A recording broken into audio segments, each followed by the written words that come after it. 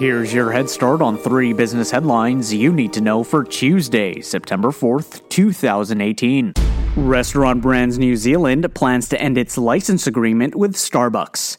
The company announced that its license agreement with Starbucks International will not renew when it expires in October of this year. Restaurant Brands New Zealand, which operates New Zealand's chain outlets including KFC, Pizza Hut, and Carl's Jr., has sold the fixed assets and stock in its Starbucks business for $4.4 million to Tahua Capital Limited. According to a company statement, the deal will help Restaurant Brands New Zealand concentrate more on its core quick-service restaurant brands. Loot Crate announces $23 million in new funding. The subscription commerce company announced that it has secured new financing in order to fully refinance its outstanding debt facilities and to provide incremental operating capital for the business.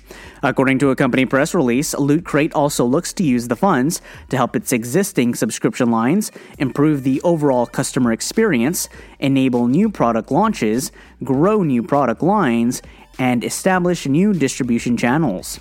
The funding round was led by Atalaya Capital Management. Lyft is reportedly working with an advisor to help it plan for its expected IPO in 2019.